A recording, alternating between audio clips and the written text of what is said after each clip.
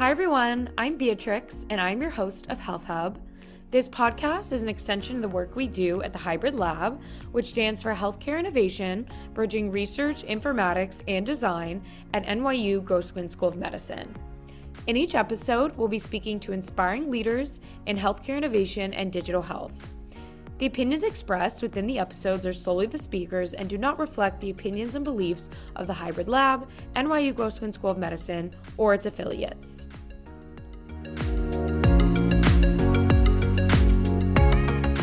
Today's guest is Nina Singh. Nina is a third-year medical student at NYU Grossman School of Medicine, currently finishing up her research year at Hybrid Lab. Nina is brilliant in so many ways and has accomplished a lot this year. She's here to introduce us to the concept of digital minimalism and its application in healthcare. Let's get into it.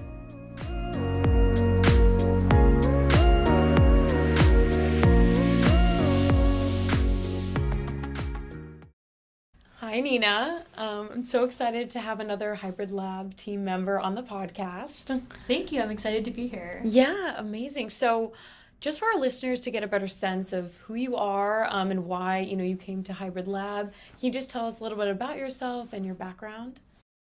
It's been an interesting journey to get to the Hybrid Lab. I actually started out as a biomedical engineering major in college, and I was super excited about the potential for technology to help make medicine better. I used to work on a lot of technology development projects, like creating an app to help cancer patients manage their medications.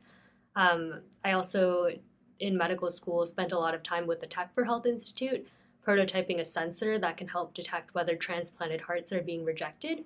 But my transition to medical school helped me realize that a lack of talented engineers is not the problem. The medtech space is exploding with new products right now that can do technically incredible things. However, most of these products aren't used clinically or are used very little, even the ones that are created by big tech companies that have previously had a lot of commercial success. And so I became really fascinated by the question of why this is. While I was going through med school, through clinical experiences and conversations with my colleagues, I learned that clinical days are already overscheduled with patient care, documentation, and a lot of administrative work. While engineers understandably think that their new technologies are going to disrupt medicine, doctors are just struggling with the burden that even simple technologies like sending messages back and forth from patients creates.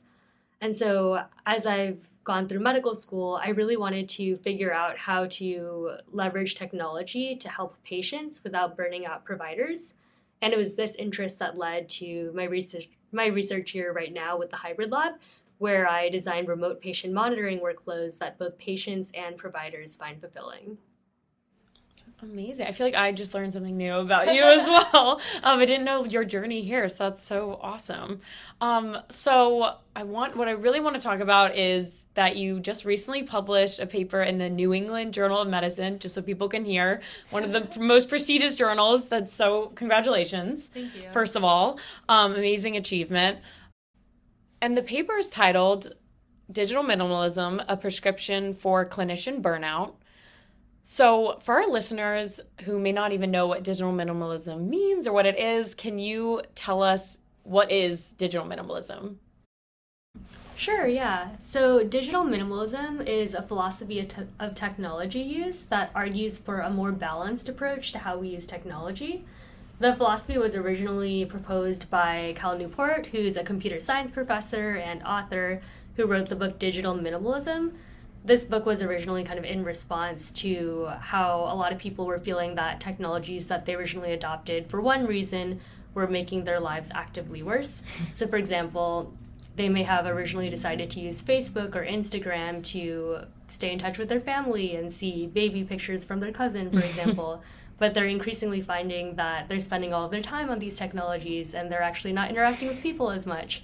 And so digital minimalism was originally a response to kind of overuse of technology in people's personal lives, but it actually also applies to people's professional lives. And I think that looking at how digital minimalism applies to healthcare is especially helpful.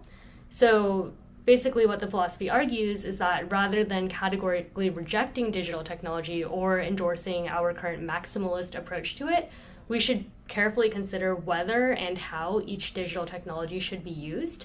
So the philosophy has 3 tenets, which are clutter is costly, optimization is vital, and intentionality is satisfying.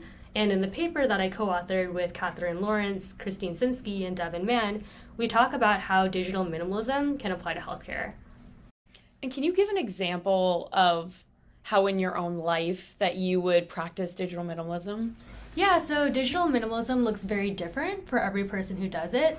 And in the book originally, Cal Newport actually talks about kind of this approach called the digital declutter to help each person figure out how to do it in their personal lives. Yeah. But for me, digital minimalism has kind of focused on, in my free time, making sure that I'm not distracted by social media and other kind of communications technologies, and I'm really being more intentional about enjoying that time. So that can take the form of, for example, not using my phone at all for 2 hours after I wake up every morning. That sounds impossible, but you're inspiring me. Well, I'm an early riser, and so that time is very peaceful, which is nice.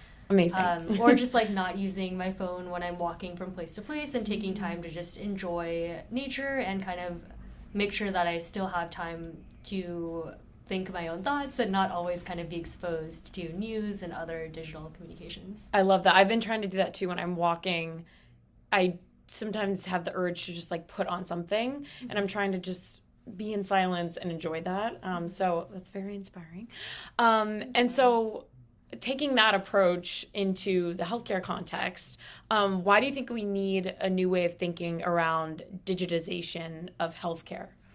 So the way that healthcare digitized was very haphazard compared to a lot of other fields, where I think that originally what would have been best is if we had built our digital technologies around things that improve the patient-physician relationship and really centered that in every decision that we made. Unfortunately, that's not really what happened, where a lot of other stakeholders like insurance companies, for example, had a lot of say in the features that we built out and how we chose to implement technologies. And it resulted in this very bloated system where clinicians increasingly, like people in a lot of other professions, are now just getting bombarded with a lot of digital notifications and are dealing with these especially clunky user interfaces that really interrupt their relationship with their patients, unfortunately. And what's like an example, just to give a visual of a situation where a physician might feel overwhelmed? Is that through, their phone? Like they'll get a message on their phone? How does it work? So the relationship that clinicians have with technology and with their patients is very different from before now, where, as you mentioned, for example, they're kind of always available since patients can now send patient portal messages at any time. We're seeing that, especially due to the pandemic, the rate of patient portal messages has risen so that it's now 157%. Wow. Yeah, of what it was before the pandemic. It's big, yeah. It's a lot, and it just kind of has stabilized there after the pandemic, so this may be our new normal. But even patient portal messages aside, just the work of working with the electronic health record or the EHR is becoming increasingly unwieldy, where we find that at this point, the length of the average patient record is actually half the length of Hamlet, which is Shakespeare's longest play.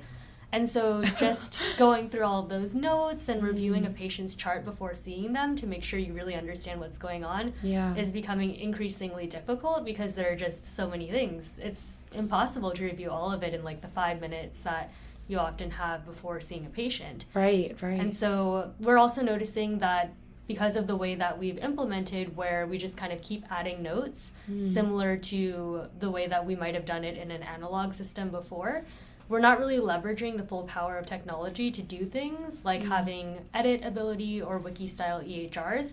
And so we end up with just these really bloated patient records where at this point around 50% of it is just duplicated from previous notes and copied and pasted forward. Wow. And so it's not necessarily even useful or accurate information. Right. And this is a problem that we see especially in our length of notes as well, where the US actually writes notes that are 4 times as longer than those in other countries, that are 4 times as long as in other countries. Oh my goodness. And a lot of this is just due to kind of medical legal documentation requirements that we've come up with, but may not be clinically necessary or useful. So you're saying there's like a lot of clutter that we may not need. So exactly. we want to reduce that. We want to lower that percentage. So how can digital minimalism help do this? Digital minimalism can help in healthcare by providing an alternate philosophy for our relationship with technology. Basically, it argues that instead of accepting new technologies just because they may provide some value to some stakeholder, healthcare should carefully consider whether this new tool supports our central goal of caring for patients. And if so, this shouldn't lead to automatic adoption of the new tool, but should lead to a deeper discussion on how exactly we should deploy the tool. So for example, in the case of a new clinical decision support alert, we should think about how the alert should be designed, when it should fire, and for whom, rather than just kind of implementing an alert that fires constantly for people who it doesn't apply to, and ultimately gets tuned out because of alert burden. We should make sure that we're always thinking about how we can use technology so that the value is maximized while provider burden is minimized. And so I think that holding ourselves to high standards using the guiding tenets of digital minimalism, which are, again, clutter is costly, optimization is vital, and intentionality is satisfying, could really help improve the experience of using digital technology for all healthcare workers. Number 3. Okay. So we got all our 3 tenets. Exactly. So would you like to go into each one of those for us? Yeah, sure. Okay. So we've talked a little bit about clutter is costly already, where we've mentioned that the EHR is very bloated. A lot of other technologies that are increasingly being implemented, like patient portal messages, are making it even more bloated, even more cluttered. And so we can move into talking about optimization is vital and how we might take the technologies that we're using in medicine and optimize the way that we use them. Yeah. And essentially for optimization is vital, there are a lot of different ways that people have gone about this challenge in medicine. Although a lot of health systems are not necessarily formally adopting digital minimalism, since it's a philosophy that has yet to become common in healthcare, there are a lot of efforts that have captured the spirit of digital minimalism in terms of optimization is vital. And so, for example, Hawaii Pacific Health started this initiative called Getting Rid of Stupid Stuff.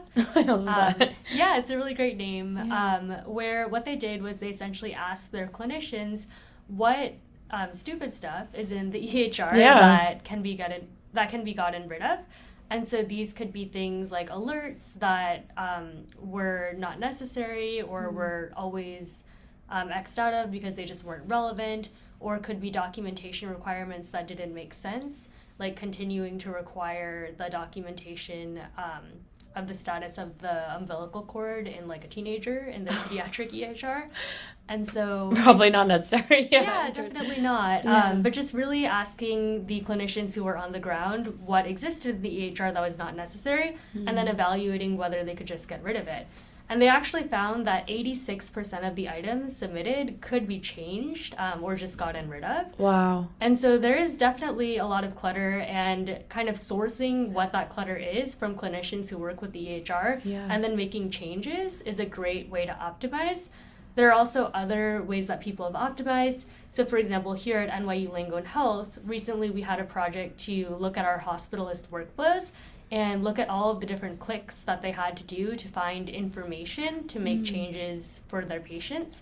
And so, for example, for heart failure, they might click to see all of the notes, click through to look at their inputs and outputs and lab values, and click to see their echoes and their imaging. And so we found that they were doing just dozens and dozens of clicks every single morning just to gather information. And so we've actually recently created a dashboard that just puts all of this relevant information in one place. And this allows the clinician to just kind of scroll through the dashboard and visualize it, rather than expending the cognitive energy to kind of think through how to acquire all of the information. Yeah. And so would that be an example of changing, like rather than getting rid of? Yeah, Okay. so this is a different kind of way to optimize. Another optimization effort we've had where we're changing rather than getting rid of is we've also recently revised our note templates, where for a long time we were automatically just importing all of the lab values and imaging reports to display in patients' notes every day. But this was really contributing to very long notes and note bloat. And so recently we've actually just replaced all of those reports with hyperlinks so that you can still, if you want to, go look at those values, but they're not cluttering the note. That's and great. So, yeah, I think that it was a really interesting idea here to kind of optimize in that way. Yeah. More visually appealing, too, I can imagine. Yeah. Oh, yeah, for sure. Yeah. It's definitely a lot easier to go through charts when the notes are not quite so long. Yeah. And we already go to look at the lab values anyways, and it's a lot easier to visualize them when we're looking at a set of them. Yeah. And so I think it's definitely a good change. That's awesome. Yeah. In addition to these changes that we're making, which are kind of across at least our internal medicine service, there are also ways that a lot of other health systems have looked at further tailoring, like specific changes. And so, for example, there was this team in Colorado that ended up deploying their informatics team to go to specific clinical units and do these 2-week sprints where they would observe how clinicians were actually working and how their EHR was working with or against them. And then they would work with clinicians to personalize their workflows and EHRs so that they were actually better matched to the work that was going on. Wow. And they found that this really improved clinicians' perceptions of the quality of care that they were providing. Their satisfaction with the EHR went up, and there was a lot less time that they were spending charting, which is great because the ultimate goal is that we're spending less time with computers and more time with patients. Right. I was going to ask that. I was actually going to ask that question because everyone who's gone to the doctor knows that you get a very limited amount of time usually with your physician, and maybe you want more. So is, adopting digital minimalism and, getting rid of clutter, optimizing, does that allow maybe the physician to have more time with the patient? Is that one, benefit of doing this? That's what we're hoping. I mean, I think that in other fields and in a lot of people's personal lives, the main goal of digital minimalism has been kind of to restore sanity. And kind of to bring back people's satisfaction with their jobs or with their lives that they found was being eroded by the very technologies that they thought would actually serve them. Yeah. And so I think that in healthcare, kind of our equivalent of that would be by using digital technology more effectively and not being as overwhelmed by it, we would be able to repurpose that time to find more joy in our practice, interact with our patients more, make more eye contact with them rather than just kind of typing away at a computer all day. Yeah, so definitely. That's what we're hoping. That's so exciting. And also the third tenet, did you want to elaborate on that as well? Sure, yeah. So the third tenet of digital minimalism is that intentionality is satisfying. And this tenet is something that we tend to see as a result from kind of implementation of the optimization is vital tenet. Where kind of, as I've described, healthcare organizations that have put in efforts to optimize their use of technology have seen that clinicians have really had much higher job satisfaction, that they've been able to spend a lot less time on their computers, which not only has restored time which they can use to communicate with their patients better, but also has just given them their free time back to kind of eat lunch more peacefully or not work as much after work at home. Yeah. And so we're seeing that intentionality is satisfying really is able to yield a lot of benefits for clinicians who have implemented digital minimalism or who work in healthcare systems that are working to proactively implement digital minimalism in their EHRs. Wow. And just, hearing that, I feel like I want to implement it into my own life. And I can imagine that, other people or maybe especially clinicians or other healthcare workers want to implement it in the healthcare field. So where can, our listeners learn more, and how can they implement it into their own lives and specifically into the healthcare context? Yeah, so there are a lot of places to learn more about this philosophy and ways to implement it. Yeah. So Cal Newport's book, Digital Minimalism, is a pretty good place to start to understand how he was originally conceptualizing this approach for people's personal lives and for some professions, although he doesn't really discuss medicine. There are also a lot of AMA resources out there that help organizations to manage digital work more effectively. And one of the co-authors of the paper, Christine Sinsky, has really led the effort on a lot of that work. So there are some really great resources, including an inbox reduction checklist, which came out of some work with Atrius Health, and then a de-implementation checklist to understand once you've implemented technology, if it's not serving its purpose, how do you then de-implement it rather than just kind of letting it continue? Sit there, yeah. Exactly. But the AMA has a lot of great resources as well. And then there's lots of academic work by researchers who are studying the impact of digital technology on healthcare. So here at the Hybrid Lab, where we're at, we're doing a lot of work on better understanding how different technologies that are implemented are changing the future of healthcare work. We actually have this NSF grant called Future of Work, where we're focused on understanding how new technologies like even the in-basket with patient portal messages or newer technologies like ChatGPT and generative AI are starting to change what it means to do the work of healthcare. And we're looking at what effects those have on healthcare workers and patients and kind of how we might be able to mitigate those effects. And so lots of great academic work by the Hybrid Lab and others. But I think that's where I'd start for more resources about digital minimalism. Yeah, that's a great amount of resources. Thank you for providing those. So as we're getting to the end here, I kind of want to talk a little bit more about you. You're a med student. You're going into your final year. It's so exciting. Yeah, super exciting. Yeah, and then, someday you're going to be an awesome physician. Thank you. Yes. So I'm just wondering, what are you excited about for the future, of medicine, of technology, and maybe how you see yourself using digital minimalism in your own practice? Yeah, so I think that there are a lot of ways that digital minimalism might be able to change, hopefully, my practice of medicine going forward. Yeah. I think that at the individual clinician level, there are changes that I can make to how I approach things, like setting some communication boundaries so that the different team members that I work with can better understand how we might be able to all have more uninterrupted time working instead of kind of working with a lot of messages always coming in and preventing us from kind of doing the deep cognitive work that is necessary in order to diagnose and treat patients. Yeah. It's important to communicate, but I think that it's better to make sure that we're not being constantly interrupted because we have those clear boundaries than to exist in kind of this always-on state. Definitely. I think it's better for patients and better for providers. Yeah. And so I'm hoping to do that personally, but I also think that in terms of the work I've been doing here, where I've been doing a lot of work at the health systems level with remote patient monitoring, I hope to continue to do that work on kind of a larger level in the future, where I'm working with my health system in order to understand how we can implement technologies in ways that are helping patients without overburdening providers. And so this can happen through workflow analysis, for example, to understand where the pain points are and how we might be able to make the experience better. And it's something that not just I, but I hope that other people in the health system will continue doing. Yeah. There's also policy changes that myself and others could advocate for in terms of reducing documentation requirements and making sure that people are getting reimbursed for all of the digital work that they're doing. I think that would go a huge way towards sustainability as well, and also would perhaps lead to some more limitations on the work that's being done. Yeah. If it's not perceived as just kind of free, limitless work that people will do, but there are financial considerations. So healthcare systems might be more motivated in order to make the work more reasonable and restricted.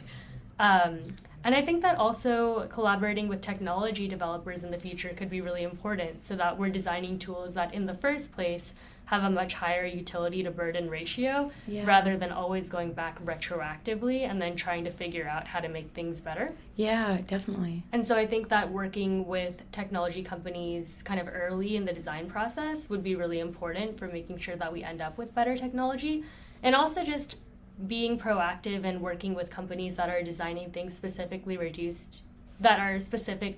intended to reduce burden could be another approach for health systems to really benefit a lot. There are a lot of ambient documentation technologies, for example, that are starting to use artificial intelligence to listen into conversations and reduce note burden. And I think that that's a particularly promising and scalable approach to help clinicians spend less time with their computers and more time with their patients.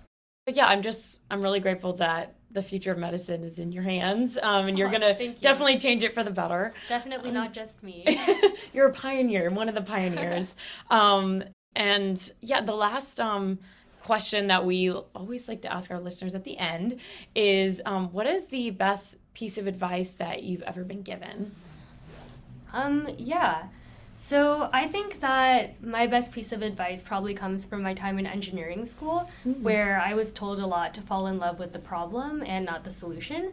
I think that as engineering majors, a lot of people get very focused in on their solution because solutions can be very technically exciting.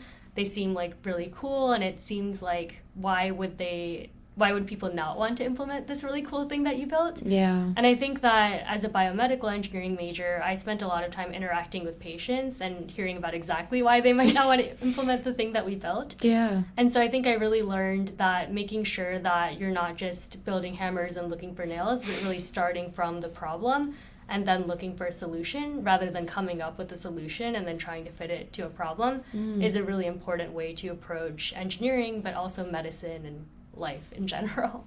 Well, thank you so much, Nina. This was so great, and I'm so excited for what's to come for you. And yeah, thanks again for being on the podcast. Thank you so much for chatting with me. Thank you so much for listening. I also want to thank Natalie Henning for editing our podcast episodes and the Hybrid Lab for their continuous support. See you next time on Health Hub.